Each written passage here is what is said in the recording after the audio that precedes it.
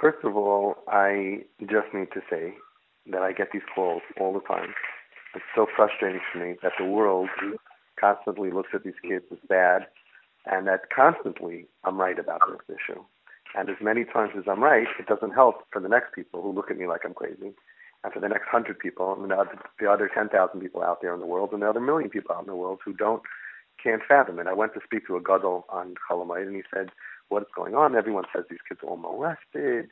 It's crazy. It can't be. And I said, listen, I don't get into statistics and numbers. I could just tell you that every kid that I ever met who opened up to me after I proved myself to them told me that they were molested. And every parent coming to me, eventually, if they listen to me, within like 2 years, 2.5 years of coming to me, I get that phone call. So and here again, you have a kid that you came to me when I told you that this is molestation. You probably rolled your eyes. Come on, how can it be? You push it. Your son's entire life story and all of your years of pain of your son, the way he's acting, is all a misunderstanding. You have to think back to all the agmas nefesh that you had, all the blame that you blamed of him. He did this. He acted this. How come? Why? Why is he? But it doesn't make sense. And looking down at him and the frustration that you had, all because he was stabbed by a silent knife in a terrorist attack, and he acted normal. This is normal reaction that not everybody has, but you can't judge, and certainly they're not choosing to have this reaction. It's a normal reaction to have to trauma. And all the frustration you had with him, and all his frustration and deterioration, and he's living a different life now. And then having to live with his parents and his grandparents and the whole community in various levels looking down at him, to silently, to openly, he's the problem. He is the problem of Klal Yisrael. Can you imagine what it's like for him? That he's the problem? He's an innocent 9-year-old kid who was sent to camp and was a good boy and then went into the woods with a guy who's... So for me, my frustration is to the moon. And it doesn't help that now you know your story. It doesn't help the person next to you. And then, as much as you can, you have to, I don't know, share, at least in group, at least to tell people to believe in these kids, that when they're acting cuckoo and not normal and throwing away Torah and life and everything, there's a good reason for it. You always was very into the hypocrisy, and I kept thinking, like, who's so hypocritical in your life? And I'm thinking, wow. It's almost they're stuck, they're forced to say these words. They're forced to say there's no God. So how could there be a God? I davened to Hashem. I said, Hashem, I'm 9 years old. Please help me that he should leave me alone. Please help me that I shouldn't go tomorrow. Please help me that I should know how to tell this. Please, they daven to Hashem. Hashem does not answer for whatever reason. So of course there can't be a God. And they're angry at God, or they're atheists. I mean, they're so not wrong. They're so right. And then we come in with all of our righteous indignation. In other words, we're not just angry at them because you like vanilla and I like chocolate. We have the Torah. We have the whole spectrum of Klal Yisrael and all the Deiros behind us when we look down at them. And in the name of Torah, in the name of Klal Yisrael, in the name of God. This is the story. Now you have the real story of your child.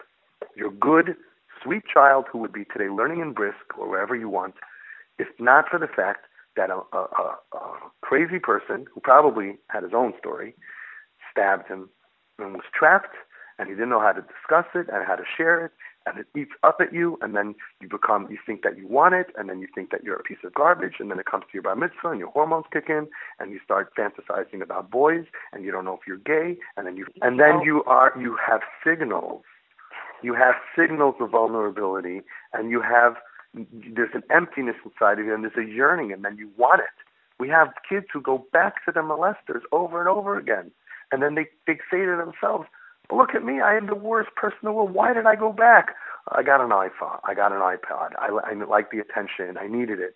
I wanted it. And then they think they're a sex addict, and then they're playing with themselves and watching crazy porn and gay porn and all kinds of... They're thrown into a world. And now we have data showing that the brains do not develop properly. The pashas don't develop properly. That part of the brain is very smart, and then part of the brain, which deals with pressure and And all it has an emotional breakdown and is the age of 6, 7 years old. So they can't deal with pressure. They can't deal with anything. And yeah, either they become drug addicts or they become dysfunctional. And some of them say, I got to go to the army because otherwise, I'm never going to be a mensch. The army will make me into a mensch. And they push themselves to, to be like an army person. Think about the army guy, where his brain is turned off and he's a machine. I'm going to turn myself into a machine. It's my addiction. I'll work on my body. I'll fight for my country. I don't care if I die anyway. I'll be a hero. People will look up to me. People will be scared of me. No one will ever mess with me again. That's why these guys go to the army.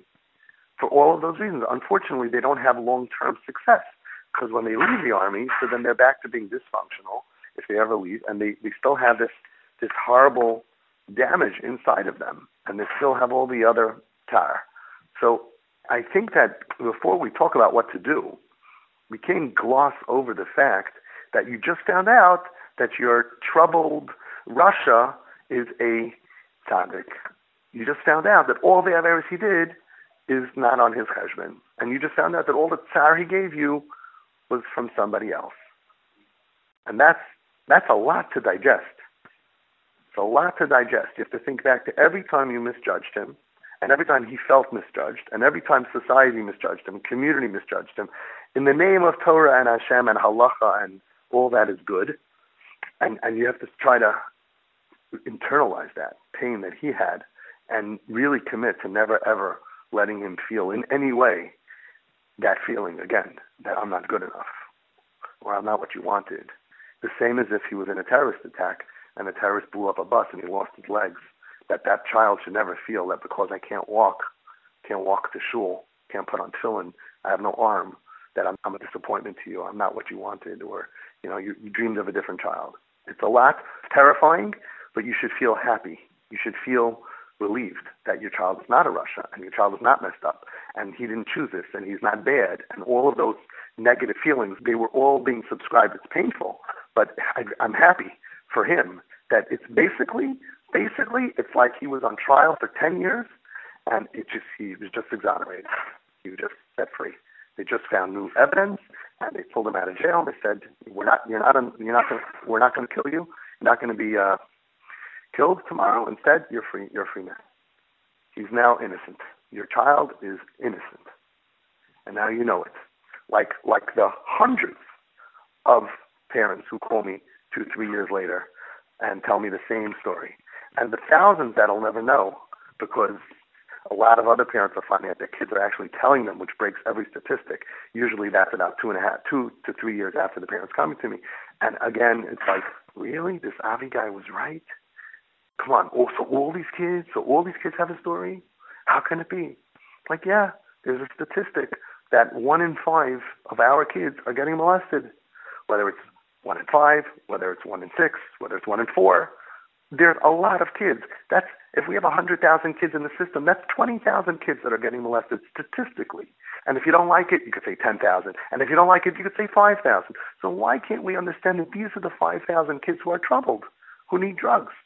Every statistic in the world says that kids who are molested, they end up on drugs, they end up with depression. It does something to them. We have a group of kids who are acting out. So why don't we understand that that's the same group? Why do we think, no, the 10,000 kids who were molested, even though it could cause all these symptoms, no, they're fine. They're in risk. But these 10,000 kids are rebellious, rishoyim, they don't take rules, and et cetera, et cetera. Why don't we understand that this is that group of damaged kids, and they could be damaged for a lot of other reasons also, but there is a statistic of sexual trauma, and it's not 1 in 1,000. It's a lot. It's a lot. So here again, as I say it to people, they think I backed off a lot on this thing because people think I'm trying to sell them something. People don't want to hear it. In England, they called me. They want me to speak in England. I said, you have Shimon Russell in Israel. Why don't you call Shimon? And he has the same accent as you, and he's a much better speaker and presenter than me. They said, no, he's a scaremonger. He tries to scare everybody that our kids are molested. So instead of hugging him and saying, thank you for giving us your experience, they cut him out. They're not ready to accept it. And people say, oh, Yankee Horowitz, everything's molestation. And so if I speak about it, they say, Avi Fisher, like I get some kind of a commission to talk about this. Like I have some kind of an agenda. It's a crazy thing. It's just the facts.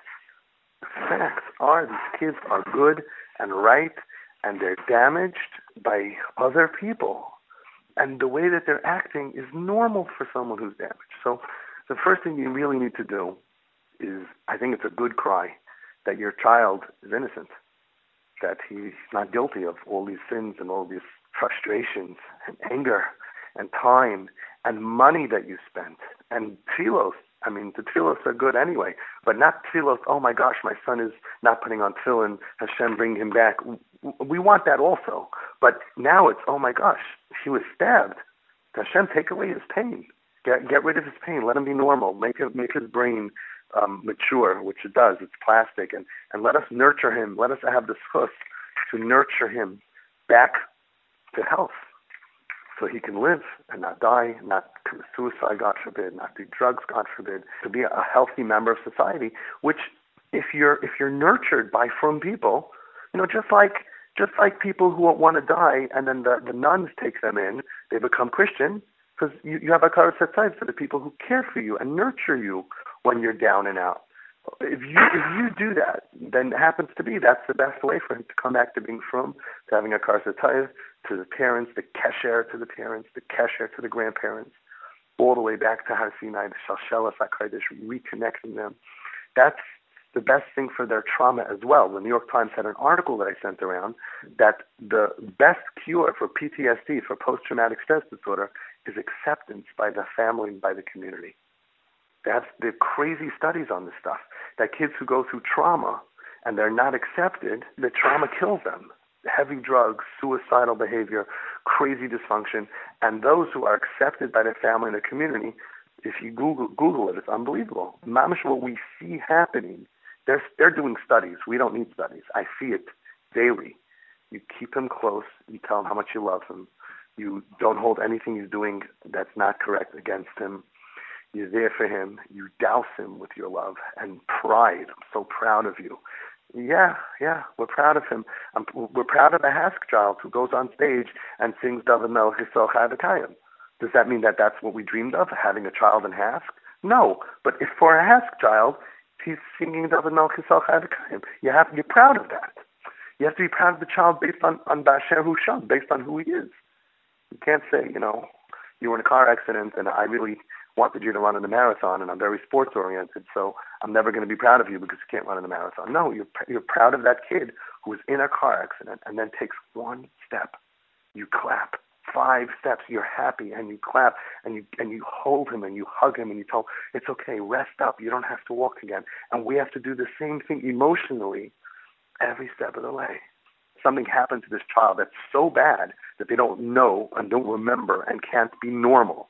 That's the Holocaust that's happening here. I specifically gave you this 10-minute speech because this is the most important part. To never judge him again, to never look at him bad, to understand his pain, to understand what happened to him, to understand and imagine how bad his life was when everybody was looking at him like, what's the matter with you? Why are you causing us so much tsar? Why are you acting this way? Why can't you just behave? Why can't you just be normal? Why do you have to be an atheist or say that you hate God or be angry at the people who care about you so much and who nurtured you? We spent $100,000 on you to go to get educated in yeshiva, and you should call us hypocrites? What did we ever do to be hypocrites? Why are you so anti? Why are you so full of hate? Why are you so full of anger? Why are you so frustrated? Why? All those whys? Ani Yosef. That's what it says in the Mefarshim. The Shvatim had so many questions. And not only that, but he's mature enough at this point to ask himself these questions as well. And he probably buried this really, really deep that he can't reach to it to answer the question.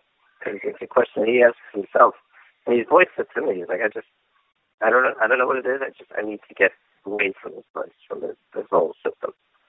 That was his word. The saddest part of this whole thing is they themselves don't connect the dots. They don't know why their brain doesn't make sense. They don't know why can't I. We, the parents and the community and the family say, why can't you get up in the morning? And they answer with F you. But really what's going on in their own mind is they're thinking, why can't I? Why do I hate Hebrew words? Why when I hear the word Shalom Aleichem, do I feel like I have my stuff crawling on my skin? Why am I dysfunctional? And part of their brain is so smart. And they can give anybody the best advice. And all of a sudden, they look in the mirror and say, why can't I? And this goes on hundreds and thousands of times at a younger age until they have the breakdown. And then they stop looking for answers because there are no answers. There are no answers. And the question is, what do we do? I mean, part of me is like, I wish I could go to these 10,000 people and put on YouTube and explain to them that if you have these symptoms, you should know if you were molested, this causes that. Get help for your pain and trauma. You don't have to go through all these symptoms.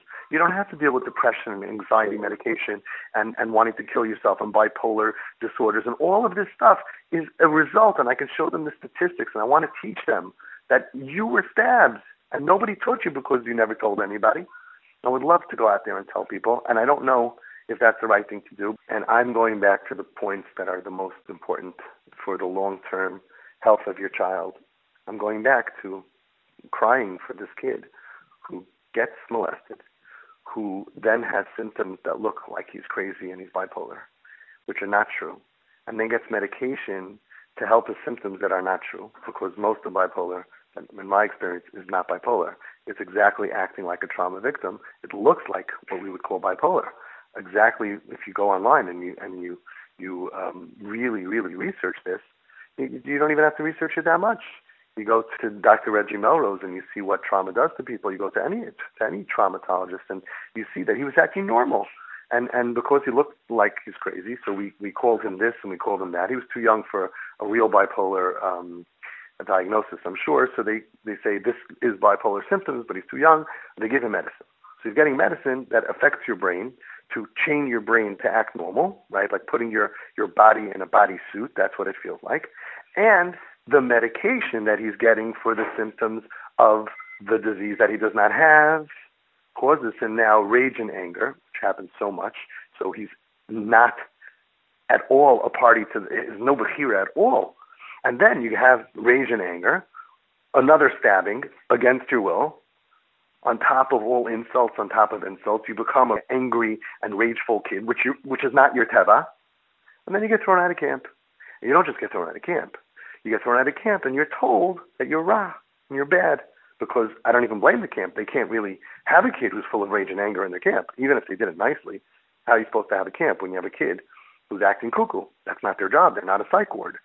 So the kid, again, as he's being thrown down 10 flights of stairs that just continue and never stop for 1 second, he breaks an arm, he breaks a leg, he's tumbling, he breaks his neck, he breaks his this, and he tumbles, and each tumble is a complete disaster, trauma, to be diagnosed, to be brought to those therapists, to be brought to the psychiatrist. And then we hospitalize him inpatient for a week. Yeah. And this happens constantly. I have a family here that they called me 6 months ago. They didn't want to come to me, and their Rav wasn't sure if I'm correct and not correct. So what they do, they call the police, and they call the police, and they call the police. She jumped out of a car, a moving car. They didn't understand her behavior. They put her in the psych ward in Four Winds for 4 weeks or 3 weeks against her will.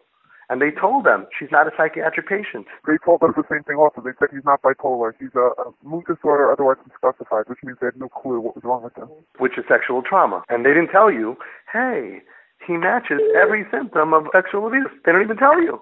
That they didn't say.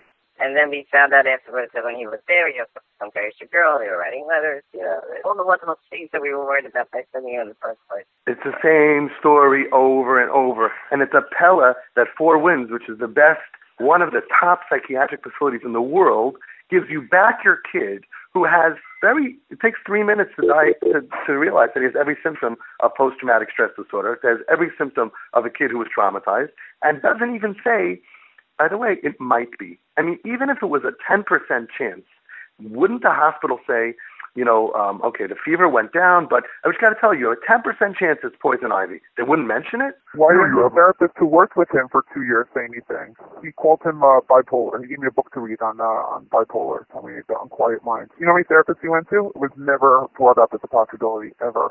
Ever, right. And this is what I've been saying for years, that the therapists are taking kids who have every symptom of trauma.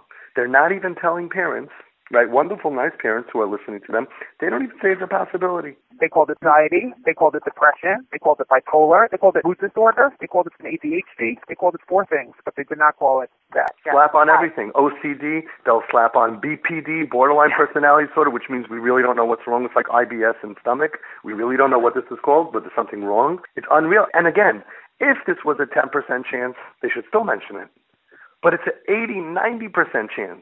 And they still don't mention it time after time. We have hundreds of parents by me who have gone through thousands of psychiatrists and therapists and wards and hospitals, and nobody talks about it. And it's changing. It's changing. And now, if it would happen today, 10 years later, you would hear the word trauma, you would hear the word traumatologist, you would hear a lot more stuff going on than what you heard, which was nothing. No chance, 0 chance that your kid was molested. And meanwhile, he was going through one symptom to the next, given medicine. Go to ReggieMelrose.com and look at her article. And she talks about this, that we are giving children medications that don't work because they're being misdiagnosed, that they look exactly, it's called not ADHD, not anxiety, not bipolar, trauma. And she's mamish talking exactly what happened to your son. Exactly. To thousands of our kids, Jewish kids, because people can't fathom that this could be trauma. Where could it happen? I was always with my kid. I was a stay-at-home mom. Nobody's going to molest my kid. How does that happen? I read about that. It's impossible. They're over-exaggerating. They're pushing numbers. There must be some kind of an agenda. It must be that they make some kind of money by saying that people are. Can't be. That's a fake world, which is most people. But those of us that are dealing with this, I get this phone call every month. I get another parent, another story. Guess what? We found out. And I'm just here to assist you to go from point A to point B in the direction that I have seen gives you the results that you want. You want to see them alive. You want to see them happy. You want to see them healthy. And you want to see them from. That does not happen by rejection. It does not happen by them feeling that when I was in my hell, you look down at me. Does not happen. Even if they get them healthy, they're not going to be frum. And even if they are frum, it's not going to be because of you. It will have to be because of somebody else. You have no benefit at all if the child feels that my mother or my father feels that I'm a disappointment. You've gained nothing. It does not motivate them to stay clean. That's what motivates them to need to smoke up again. It doesn't motivate them to want to be frum. It doesn't motivate them for anything positive in the world. So make sure, regardless of who you go to, that you never give him that feeling. And if you did give him that feeling, then to your dying breath, do everything you can to take that away, because you're drowning your own child. This is Avi Fishoff, and I can be reached at twistedparenting@AOL.com.